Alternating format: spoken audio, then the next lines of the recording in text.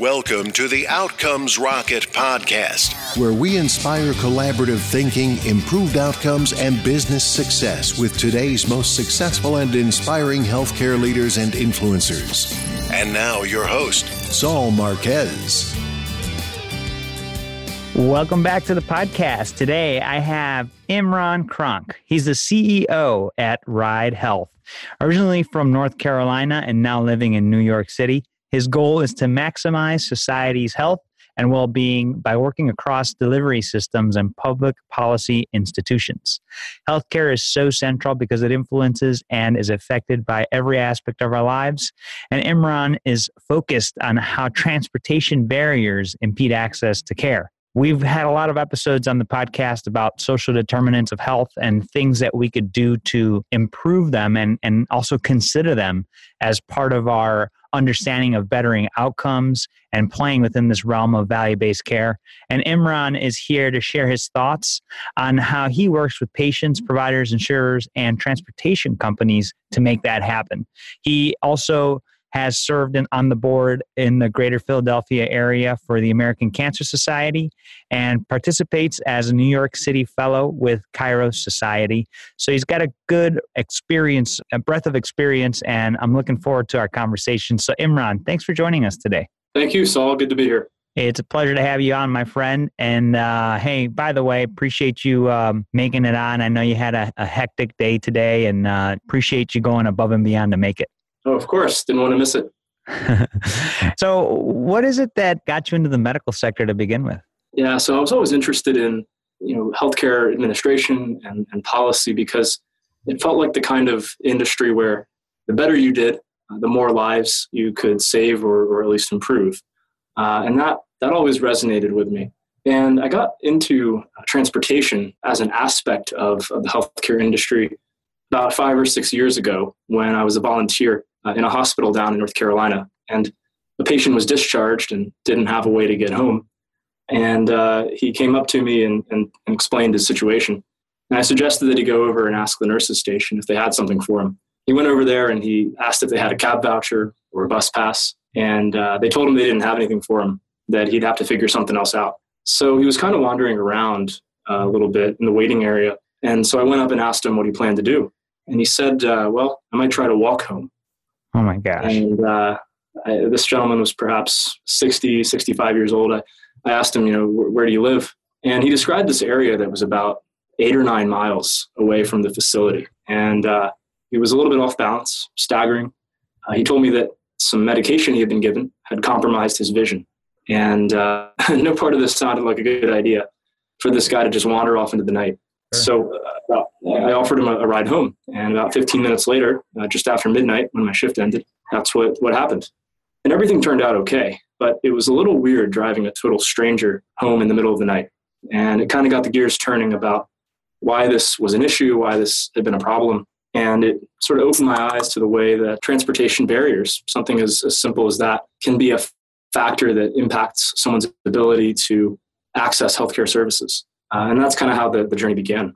Well, kudos to you, Imran, for giving him a ride home. And yeah, that's pretty sad to think that we can't figure out a patch for that last mile, so to speak. And this guy was forced to potentially walk home. And it's just really sad, especially with the things that were going on in his care and the limitations that it created for him. So now you've decided to take it in your own hands to bridge this gap. So what would you say is a hot topic that needs to be on every medical leader's agenda, and how are you guys addressing it today? Yeah, that's a great question. I think a lot of healthcare organization leaders across the provider and payer and other types of organizations are really thinking about how they extend care and care coordination beyond the traditional 4 walls in the case of a hospital or health system, beyond the occasional points of contact that they may have as a payer, and really trying to bring care into communities, into places where people have, where they live their lives. So one way we're addressing that is we're enabling these organizations to have greater insight into and control and influence over ensuring that people are actually able to navigate the logistical barriers that impede their access to care. Because if someone can't get to their appointment or to their recurring treatment or home from the hospital in a timely manner, it delays and prevents them from engaging with their care in a way that keeps them healthy. And as health systems and payers navigate these new worlds of value-based payment and reimbursement, it's really incumbent upon them to pay attention to these factors that are happening and ambient outside of their traditional purview. So that's what I would say it needs to be on the minds of every healthcare leader, and I think is on the minds of a lot of them. So for Ride Health, we provide a web-based dashboard that enables care coordinators and social workers to arrange transportation on behalf of lower income or older adults or individuals with limited mobility. And we allow the care coordinators to arrange anything from an Uber to an ambulance for these patients. So it's the entire spectrum of medical transportation depending on the individual patient or member's needs. And once a care coordinator has put in the ride request, we take on the work of coordinating with the transportation service based on what's matched in our decision engine. And then we communicate information to the patients and to their caregivers and family members, whatever the appropriate point of contact is, to help them understand what's going on. Because transportation can be pretty confusing for people sometimes, and they really have a need to be informed in a timely and comprehensive manner about what's going on. So we send them information over SMS, text messages, as well as over voice calls to mobile phones and home landlines, because not everyone has a smartphone and can text. So you really need to meet people where they are and communicate in a way that will resonate with them and they'll be receptive to. And so that's how we really connect the dots between health systems, transportation services, and patients and family members, and really try to bring these siloed stakeholders onto a common platform and onto the same page to create smoother experiences for everyone.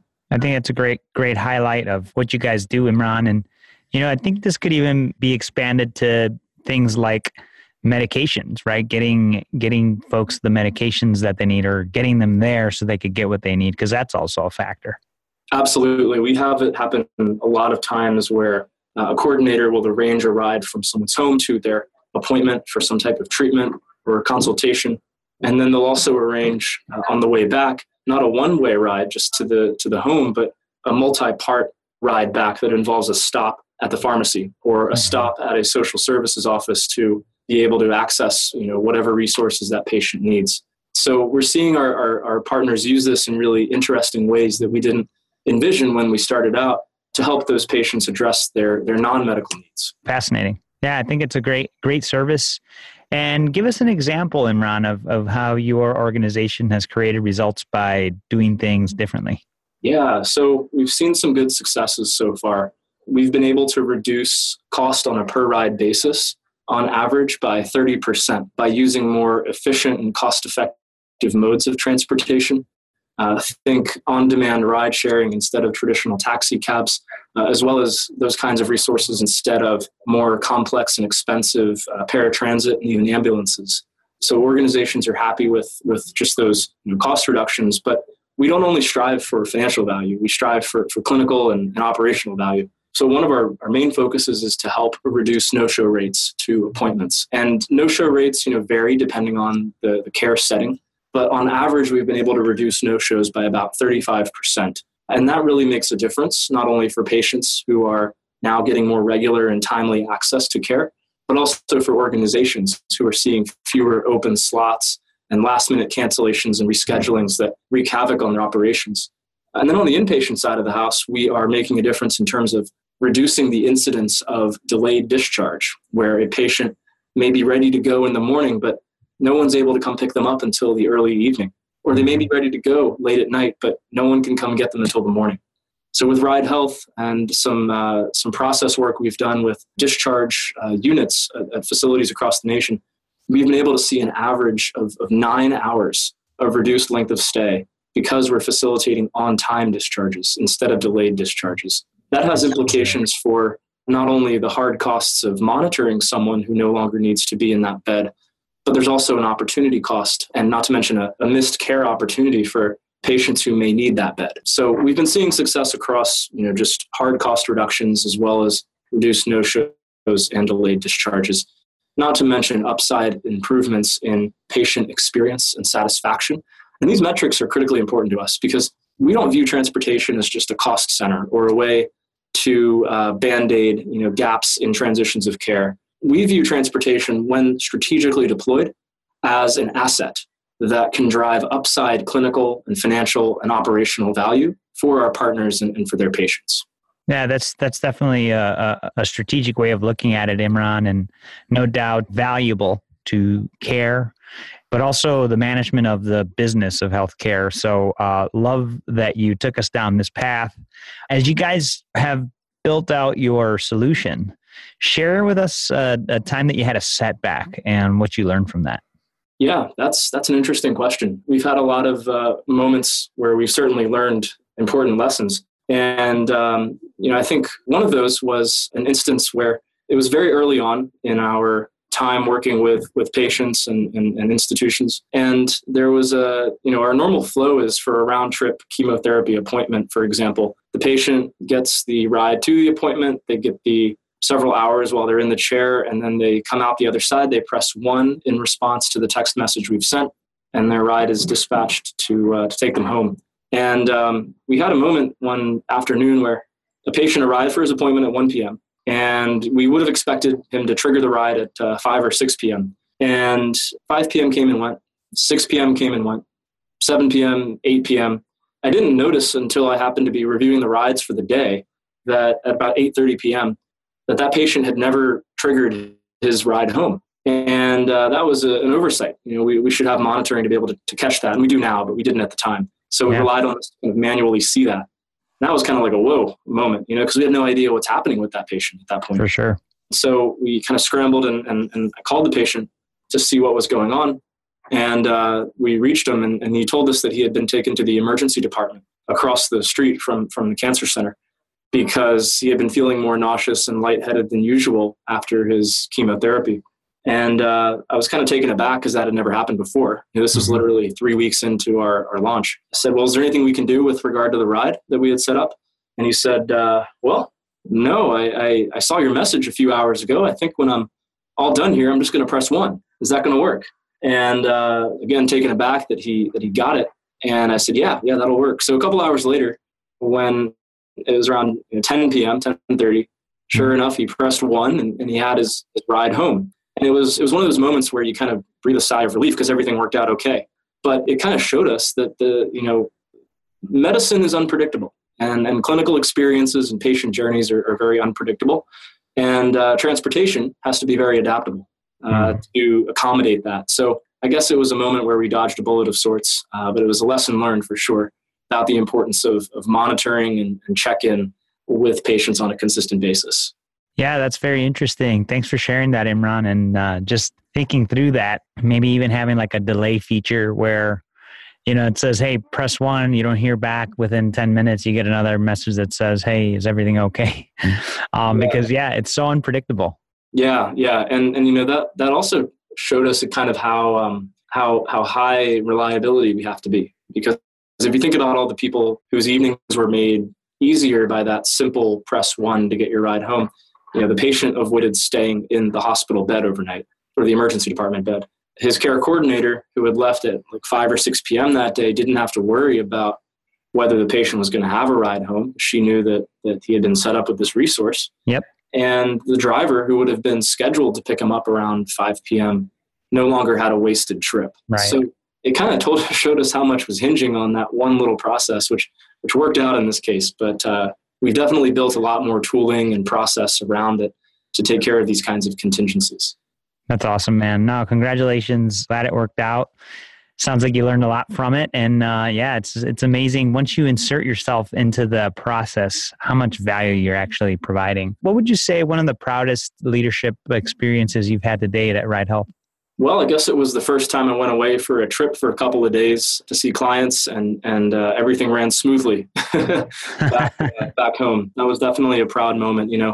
Anytime you have a company that you start and bring people on gradually, it's always a process of trying to make as little rely and depend upon you as possible. And that was definitely a journey. And we're still, working toward it as we advance through stages. But I think that was a really proud moment because the team really came together and it showed us that we had a bunch of really dedicated and smart and talented people on board. So I think it's kind of simple, but that was the proudest moment.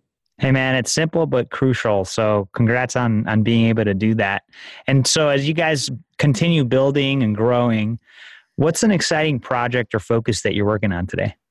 Yeah. I think one of the most exciting among a few that I could talk about is this project we're working on that will bring digital connectivity to kind of off the grid resources from a transportation perspective. So think about volunteer networks that exist in grassroots fashions around the country, or hospitals' own shuttle fleets that they have had for a while and have invested in, but haven't invested enough in that they have real-time routing and dispatch, or also different kinds of fleets that belong to organizations that are not hospitals, but are more like municipalities that have an interest in connecting those fleets. And even, small cab companies that are not on one of those apps like Curb.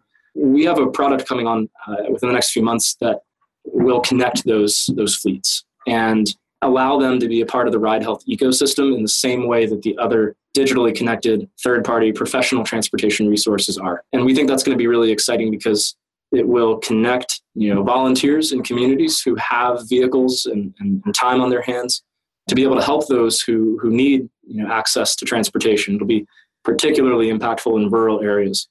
And then for our health system partners and other organizations like skilled nursing facilities, being able to use their own in-house fleets that they've invested in instead of always having to outsource to third parties is going to be a tremendous cost savings and value add. So I think that's going to be one of the more transformative products that we have. And it's really another component, though, of the ecosystem we're building. That's awesome, man. So given the capabilities that you guys have built for management and flow to folks so they can more appropriately use their current base of transportation modes. Exactly. That's awesome, man. That's great. Yeah, and you never know the little nuggets of value you'd be able to help customers derive until you're in it. And sounds like you guys are figuring it all out quickly. Imran, let's pretend you and I are building a course on healthcare leadership. It is the 101 of Imran Cronk. And so we're going to have 4 questions to you, lightning round style, followed by a book that you recommend to the listeners. You ready? Sounds good. All right.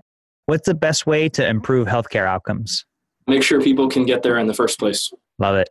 What is the biggest mistake or pitfall to avoid? Making patients not feel heard and making them feel like they're just another cog in the system. How do you stay relevant despite constant change? That's fairly simple because we're still building the plane while it takes off. But I'd say reading and speaking and listening to people is a crucial way to stay relevant so it can inform your actions. What's one area of focus that drives everything in your organization? Well, we always say our kind of prime directive, our priority number 1 is to get the patient to the appointment on time and safely. That kind of trumps everything else for us, and everything else follows. Love the simplicity of it, man. What book would you recommend to the listeners? Meditations. It's one I read a while ago and recently revisited, Marcus Aurelius, and I think it's a classic. Love it, man.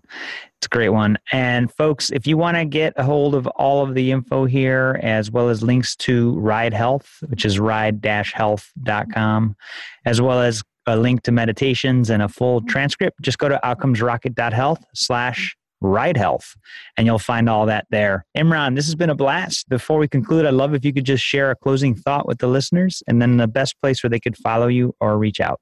Yeah, just sort of as a closing thought, I would encourage anyone listening who has a story or something that they have been curious about based on an experience to dive into that, to think a little bit deeper about that. The one experience I had 5 years ago has led to all of this and become the driving force of my life at this point. So you never know where those sort of thought exercises will take you. And in terms of getting in touch, I'm on LinkedIn. My email is imran@ride-health.com if you want to reach out with any questions or thoughts or ideas. And I look forward to hearing from you all. And thanks, Saul, for the opportunity to be here.